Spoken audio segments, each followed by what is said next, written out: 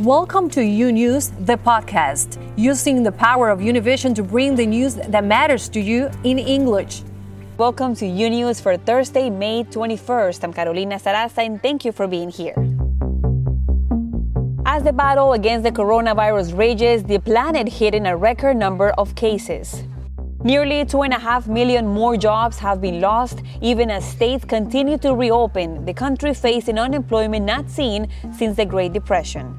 And just days after an Arizona shopping center reopens, a mass shooting breaking out. These and much more today on U News, transmitting live from our newsroom in Miami. In the past 24 hours, two separate mass shootings. This morning, Naval Air Station Corpus Christi reported an active shooter situation on their base. Officials are saying the shooter has been neutralized and one member of the Naval Security Forces has been injured. The incident happened just after 6 a.m. at one of the gates of the base. Multiple law enforcement agencies are on the scene investigating. Meanwhile, another mass shooting, this time at a shopping center in Arizona. 3 people were injured, 1 in critical condition. Police taking the suspect into custody. Federal agents already on the scene. Romina Leon has the latest.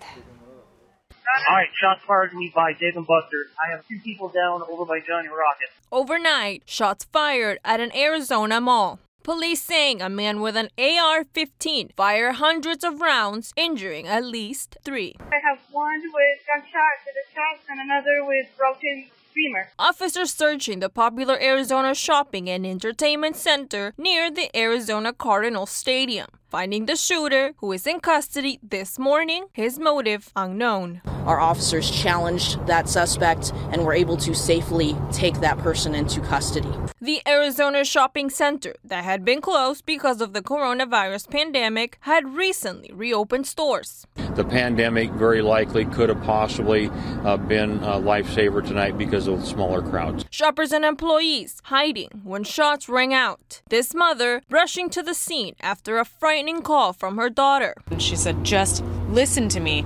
There's a shooter here. We're hiding in the back of the building. We have the guests that were eating here and all of the staff." I was on the patio when it started happening. I was bussing tables. I'm the only person that was out there, and I'm terrified. Romina Leon for U News.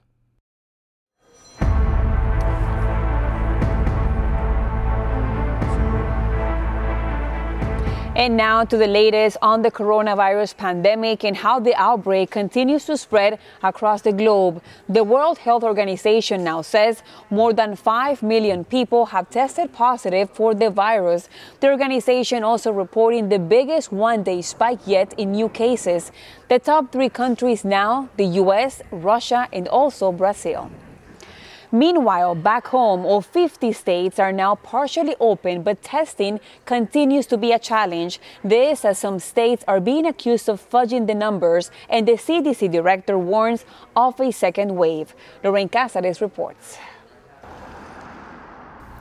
The coronavirus pandemic has now infected more than 5 million people globally. The World Health Organization reporting the biggest one-day spike yet in new cases. We're very concerned about the rising numbers of cases in low and middle-income countries.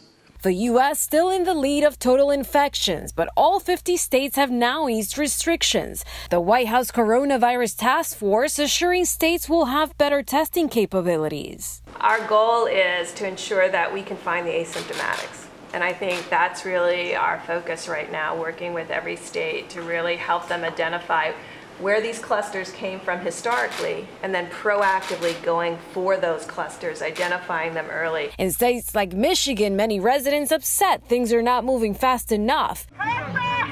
Barbers protesting on the state capitol lawn, offering free haircuts, many without face masks and some even armed. Connecticut started reopening yesterday, allowing malls and retailers to open at 50% capacity. Restaurants measuring table distance for outdoor dining only. Many workers ready to get back. If you don't want to go back to work, don't go back to work. But don't deny the rest of us. In Orlando, the vice president and Florida's governor ate a burger together, neither wearing a mask. New York's governor urging residents to do the opposite. They are protective and they work. wear a mask. Meanwhile, the director of the CDC warning about a looming second wave this winter, saying he can't guarantee whether a second round of lockdowns is coming.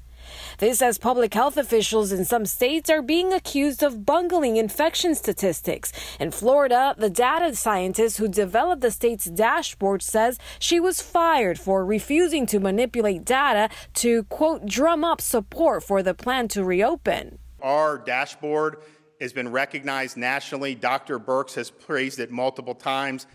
In Virginia, Texas, and Vermont, officials said they've been combining the results of viral tests, which show an active infection, with antibody tests, which show a past infection. And experts say that can make for impressive-looking testing totals, but does not give a true picture of how the virus is spreading. In Miami, Lorraine Cáceres, now back to you. Thank you, Lorraine, for that report. Now, the CDC is now advising doctors to test all newborns delivered to women with potential COVID-19 infections. The CDC says babies are most likely exposed to the virus through airborne droplets from their mothers or other caregivers. There have been reports of exposure during labor, but the data is still unclear. Because of the limited information, the CDC says doctors should presume exposed newborns have an infection. They should also be isolated from other healthy babies and temporarily separated from their mothers. Meanwhile, in Washington, President Trump ramping up his attacks on voting by mail, threatening to hold federal funding to two states, Michigan and Nevada, if they go forward with their plans to expand mail-in ballots.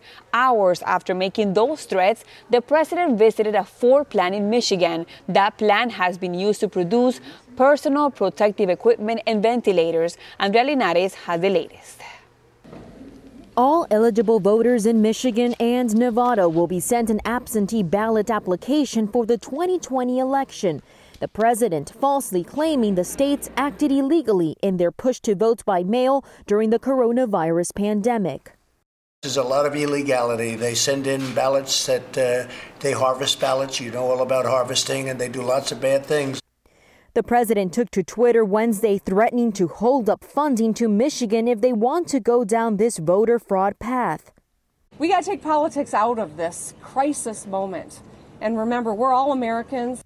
The reality is that Michigan's Secretary of State sent out ballot applications, not actual ballots. And she tweeted, just like my GOP colleagues are doing in Georgia, Iowa, Nebraska, and West Virginia. The vote by mail system is secure, verified by a voter's signature. So really, as we know, the data shows voter fraud is infinitesimal. The president later revised his tweet, adding the word applications. And it was Nevada's Republican Secretary of State who declared a nearly all-male election primary because of the pandemic. President Trump never specified exactly which funds he would withhold. Yeah, well, I have very specific funding. You'll be finding out. They'll be finding out very soon if it's necessary. I don't think it's going to be necessary because mail-in ballots are a very dangerous thing. However, the White House defended the president when he himself requested a mail ballot for Florida's GOP primary last month, and he has voted absentee in previous elections. President is, after all, the president, which means he's here in Washington. He's unable to cast his vote down in Florida, his state of residence. So for him, that's why he had to do a mail-in vote. But he supports mail-in voting for a reason. When you have a reason that you are unable to be present, right now, we're very far from November 3rd. New estimates by the Columbia University suggest that about 36,000 coronavirus deaths could have been avoided had the U.S. imposed social distancing measures earlier in March. As people continue trying to curb the spread of the virus, it's very likely that moving forward, mail-in voting will be a popular option for voters who want to avoid a trip to the polling sites. Some states have made upcoming primaries completely vote by mail due to COVID-19. Now, this will reveal a lot about the new mail-in ballot option and how the process works. Some Republicans have said that the party does not oppose absentee voting, but rather oppose sending all voters a ballot without an application. In Miami, Florida, Andrea Linares, U-News. Thank you, Andrea, for that report. And joining me now to talk about this is David Becker. He's with the Center for Election Innovation and Research. Thank you so much for your time, David. Thanks for having me. David, what is the actual data on voter fraud, and is there a link between voting by mail and fraud? So the data is pretty clear. It shows that voter fraud is very, very rare in the United States, whether it's through in-person voting or by mail voting. What you'll find in states with a lot of mail voting, states like Washington and Oregon that have been doing this for years, where almost all voters vote by mail, both of them led by Republican secretaries of state, you'll find very, very little fraud in those states. There are protections against fraud with every mail ballot, signature matching and things like that, checking against the voter list. That make sure that the votes are going to count and they're going to be proper. And what are some of the measures, you mentioned some of them, in place to prevent fraud on mail-in ballots, for example? So every single ballot that gets sent out is checked against the voter file. When a voter returns a mail ballot, they have to sign the outside of the envelope in actually almost every state and put some other identifying information on there. And all of that information, including the signature, is then checked against the information that's on the voter file. If there's any discrepancy at all, states will reach out to those voters and confirm that they indeed cast the ballot. And if there's some discrepancy, of course, they'll flag it. But in almost every case, it's completely normal, and almost all of the ballots that are cast are appropriately cast. And what is the most likely scenario come November during the general election? Do you think we'll be voting by mail, most of us? So I don't know if it'll be most of us. There are a lot of states that have been moving towards vote by mail, particularly in the West and Southwest for some years. California is going to be moving to sending a ballot to all voters. Nevada is doing that for the primary. Arizona is almost all there. About 75 to 80% of all voters in Arizona vote by mail right now. Those states are very well situated to have the vast majority of their votes cast by mail. But in other states like Pennsylvania, for instance, where they've never had more than 5% of their votes ever cast by mail, they're not quite ready to move to a majority vote by mail. So we're going to need in every state to still have really meaningful opportunities to vote in person safely, which means even though there might be fewer polling places and fewer poll workers, which is something that most states are dealing with right now, we're going to need to make sure that the sites are set up so that people can vote safely, maintaining distance, that all of the equipment is regularly cleaned to prevent any kind of infection as well, because there's going to be a lot of voters, probably as many as a half, who are going to need some kind of in-person option either on Election Day or also very likely early before Election Day.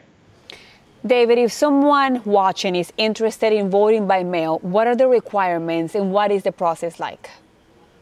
So it varies by state, which is one of the things that, of course, is challenging for all voters. In almost all of the states, the majority of states, you can vote without any kind of excuse at all. So what I suggest is you go onto your state election website, go to the official site. That might be the Secretary of State's office, as it is in most states, but in a few states it might be an election board, like it is in North Carolina or Illinois. And go to their site, look up the information on how to request a mail ballot. It's most likely right there on the website, probably very easy to do. And always go to trusted official sources, the official election office, to do that. In many states, it's possible right now to request a mail ballot for November, and it's a good idea to plan for this in advance if you think that's the right kind of voting method for you. If you think you're going to need to vote in person, though, you should go ahead and plan for that ahead of time and try to vote early if possible, so you can avoid lines and having to be in a location for a long period of time with other people. Very useful information. Thank you so much for your time, David Becker, for joining us. Thanks for having me. And major news out of Washington. New job numbers are out. More than 2.4 million people applied for unemployment benefits just last week. Just the latest signs of an economy heading for the worst recession since the Great Depression. Claudia Uceda has the details from Washington, D.C.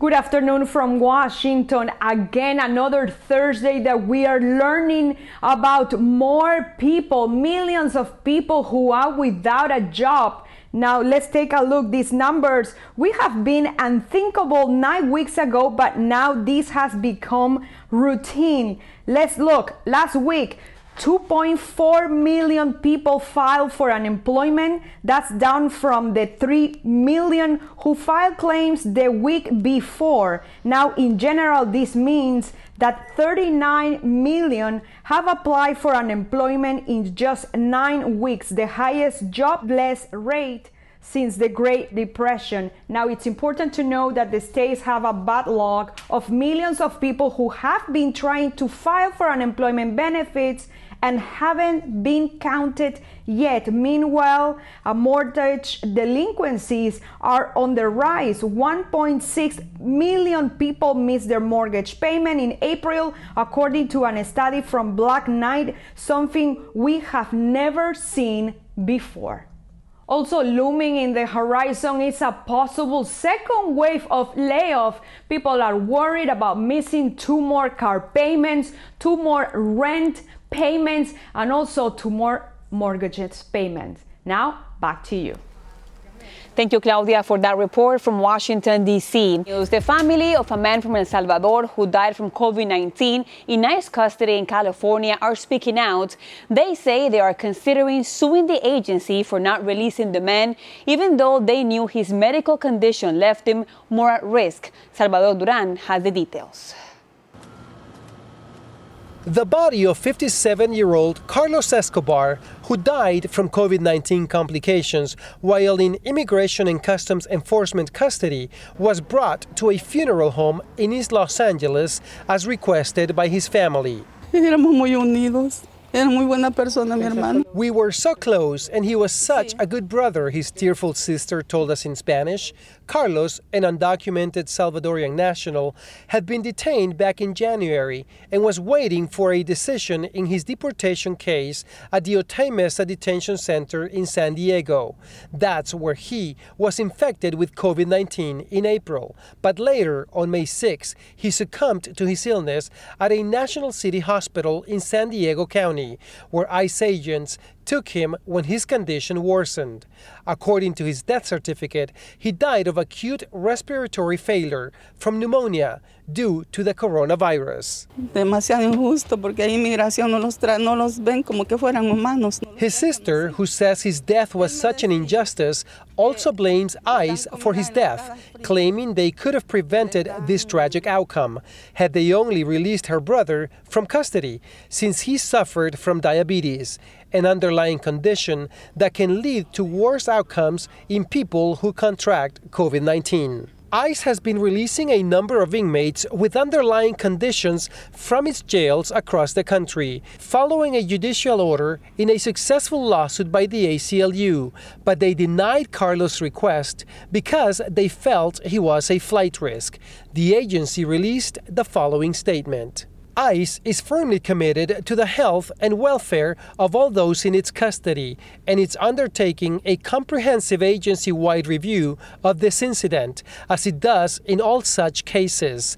Fatalities in ICE custody statistically are exceedingly rare and occur at a fraction of the national average for the U.S. detained population. The family still has not decided whether they will file a lawsuit against ICE for Carlos' death, citing neglect. What they do know is that they will have his body cremated, just as many other families are doing with their loved ones who have died from COVID-19. In Los Angeles, I'm Salvador Duran, U-News.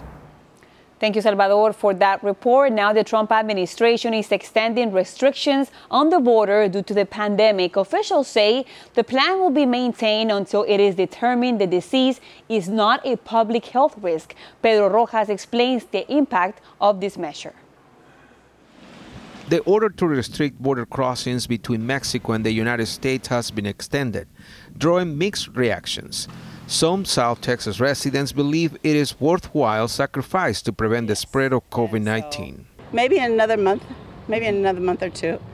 But for right now, I think it's still too dangerous. For migrants sent back to Mexico awaiting U.S. court hearings and makeshift camps, their mission now is to obtain permits to remain legally in Mexico for 180 more days. However, for many, the desperation is growing. They have pushed back our court date further. I thought I could have been admitted by now, Walter Lara says. For us, it is really sad to know that our court dates are continuing to be postponed. We really want our hearings now, Merali Gonzalez says. U.S. Border Patrol has revealed that with the restrictions and the use of federal Title 42, between March and April, more than 21,000 migrants were expelled to Mexico. And the trend is intended to continue because the new policy has been implemented for an indefinite period of time. We are going to review every individual case separately and would process them according to their criminal record, Chief Gloria Chavez says. Business owners at the border said that the continuation of the restrictions at the border crossing is impacting heavily their business activity. I will say it is closer to 80% for our customers because people who come from Mexico buy a lot and like the American merchandise, the perfumes and clothing, Euro Silva says. The U.S. Embassy in Mexico indicated that the restrictions for non-essential travel will not be enforced for travel by plane. In McAllen, Texas, Pedro Rojas, UNews. The U.S. and Mexico have instituted a new process to bring deported Mexican citizens back to their home country during this pandemic. The process includes strict new health and safety measures. Rodrigo Miragaya explains. Every deported Mexican must travel with a mask on, and when they arrive at the airport in Mexico, their temperature is checked. Also, when they land, immigration agents give them hand sanitizer and a new mask to avoid contagion. Then, they are examined by a doctor before officially registering for entry into Mexican territory. Finally, they receive a small snack before boarding the buses that takes them to the bus terminals so they can head to their final destination. This is the new repatriation protocol for Mexicans, which began with this flight. The government of Mexico and the United States coordinated in order to come up with a solution, and the solution was to return Mexican migrants to a central base in Mexico in order to help with the pandemic. Mexican and U.S. authorities have agreed that no Mexican nationals with symptoms of the disease will be allowed to board planes. In a statement, the Mexican government further said that the objective is to repatriate in a dignified, safe, and orderly manner up to 133 Mexican nationals per flight and facilitate their return to their places of origin. According to the U.S. Border Patrol, 78% of the people deported have tried to cross back into the United States. Authorities hope to stop this trend by sending them further away from the border. Many of them did not have the resources to return, and this will help them to get to their place of origin. But not everyone agrees. ICE is removing people using the excuse of coronavirus to implement racist and anti-immigrant policies. Marisela Ochoa waits in a shelter in Tamaulipas for asylum in the United States. Her hometown is overrun by criminals. For her, the news only brings despair. The criminals are back home. If they send us back, we're going to be in danger, and worse, because the criminals know who tried to escape. Rodrigo Miragaya, UNews. More of UNews after this short break. Imagine a daily newscast that speaks to you about your world in plain English. Each weekday, we partner with Hispanic America's most trusted news source to bring you the stories from home and abroad that matter to you. They don't know when they're going to be able to go back to work. Victims also from Mexico and this mass shooting. Officials in and out of the residence. We're going to continue fighting. UNews covers the news of your world and makes it easy to understand. Your news, your world, UNews on Fusion. Welcome back to UNews.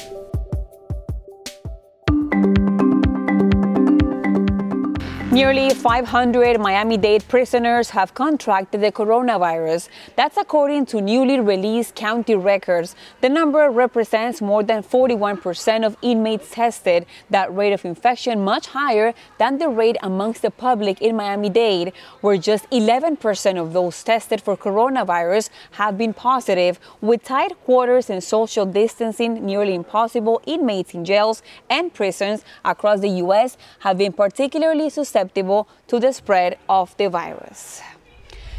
The USS Theodore Roosevelt is back at sea after recovering from a massive coronavirus outbreak on board. The outbreak began in March, leading to more than 1,000 sailors getting infected. About 4,000 crew members later completed a quarantine in Guam before returning to the ship. Now the Navy says there are fewer crew members on board who will practice enhanced social distancing. Meanwhile, almost 600 workers at a Tyson chicken plant in North Carolina have tested positive for coronavirus. That plant had reopened after being closed for a deep cleaning. The company says a majority of those who tested positive didn't have symptoms. Tyson also said workers who test positive will receive paid leave and only return to work after they meet CDC and company criteria. Thanks for listening to UNews, the podcast. Don't forget to follow UNews on Instagram, Twitter, and Facebook. And if you haven't yet, go to Apple Podcasts and subscribe, rate, and review. And join us tomorrow for a new episode. Until then.